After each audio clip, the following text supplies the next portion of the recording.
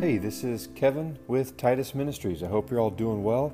Today I wanted to talk about a few verses and just something that's really been present and something that's been on my heart lately during this whole shutdown, the tyranny that we're under in California, and the really intense persecution of the church that we're seeing that we've never seen before in the United States of America. So there's a couple verses that I wanted to look at to talk about this, and just wanted to say how important it is that Christians gather and get together. And I know I've mentioned that before, and I know that those of us that are upset at the church closures and everything, I've really talked about a lot, but I wanted to bring some scripture into it that it kind of goes a little beyond just gatherings. I think we all know Hebrews 10:25 that says, "Do not forsake the assembling of yourselves together." But let's look at Galatians. Galatians is a wonderful book that Paul wrote. So let's look at Galatians 6:10, and it says, "As we have therefore opportunity, let us do good unto all men, especially unto them who are of the household of faith." So that's really important. So we're commanded to love all, right? Love God, love your neighbor. Those are the two greatest commandments. Part of loving the household of faith is gathering together, is encouraging one another spiritually and helping with whatever else that we need, helping each other out. And on that verse, I wanted to read a comment by Adam Clarke. He was a early Methodist with John Wesley back when Methodist was an actual Christian church. But Adam Clarke wrote a brilliant commentary. So his comment on that verse, Galatians 6:10, says this. It says, "While it is the time of sowing, let us sow the good seed, and let our love be as the love of Christ is, free, manifested to all. Let us help all who need help according to the uttermost of our power. But let the first objects of our regards be those who are of the household of faith, the members of the Church of Christ, who form one family, of which Jesus Christ is the head. Those have the first claims on our attention, but all others have their claims also, and therefore we should do good unto all." So that's really important, and that's something that we really need to look at when we're going through all this, that we really need to help each other out and help the church out, gather with one another, have Bible studies together. I'm really excited to have our next Bible study this coming Saturday. If I haven't gotten in contact with you about the location, please message me, and I'll give you that information. My wife and I have just met some fantastic people through Titus Ministries and through the internet, and pushing the fact and the necessity that the church has to gather, and that who the church is. The word church, ecclesia, means assembly. It's a gathering, an intentional gathering of people. So it's really important. Really looking forward to this coming Saturday. We'll be looking at the minor prophet book of Zephaniah. Great book. Another verse I wanted to look at, and that's where the name Titus Ministries comes from, is the book of Titus. It's another letter of Paul's. It's the second shortest. It's only 3 chapters, but it's really dense with doctrine.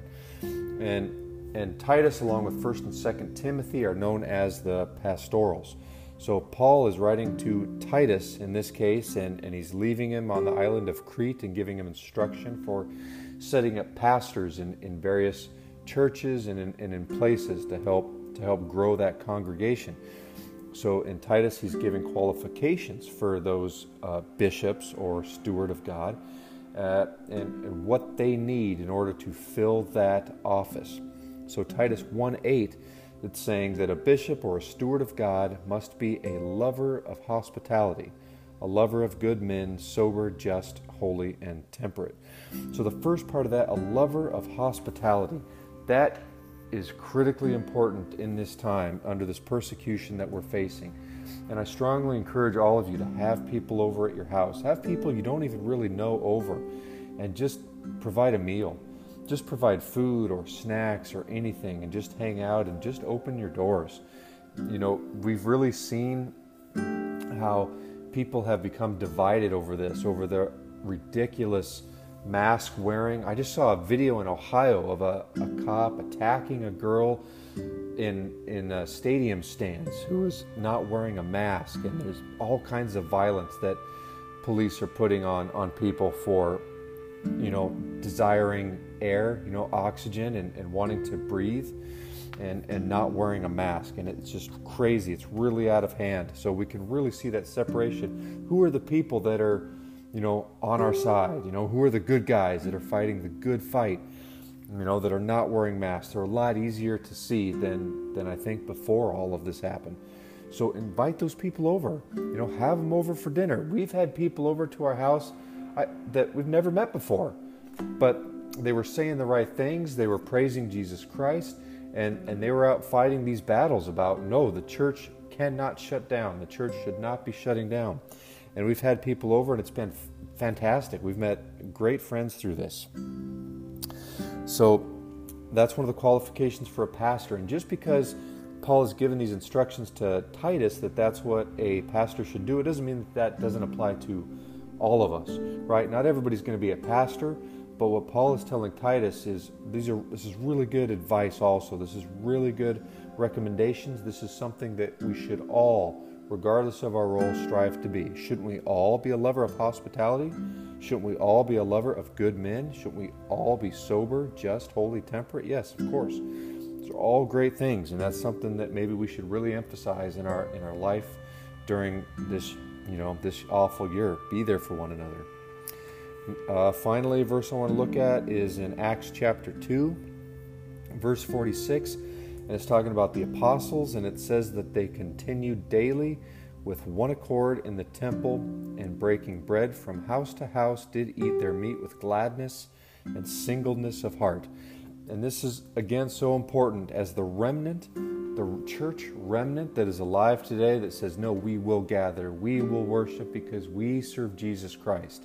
We do not serve some tyrant governor, right? We're not going to break the speed limit or steal or something, but ultimately we serve Jesus Christ and God, and that is more important than anything else. So that's what these apostles were doing in the early church, just going from house to house, They were, lovers of hospitality. They're helping each other. Hey, I'll provide a meal tonight. Okay, we'll come over there. We'll bring what we have, and we'll hang out. Singleness of heart. We know our mission to reach the world for Christ, spread the gospel. So my point again for this episode is that we really just need to be there for one another. The church needs to be there for one another. We need to, contact each other, talk to each other, meet new friends through all of this, and people that know that it's critically important to serve Christ, that God is everything, and that is absolutely important. And the church should have never shut down, but we still need to gather as a church. And that's all I got. Have a wonderful week. Hoping that I can get an interview with Randy from SaveCalifornia.com next week. If you haven't been to SaveCalifornia.com, great website, lots of information there. Anyway, that's all I got. Love you guys.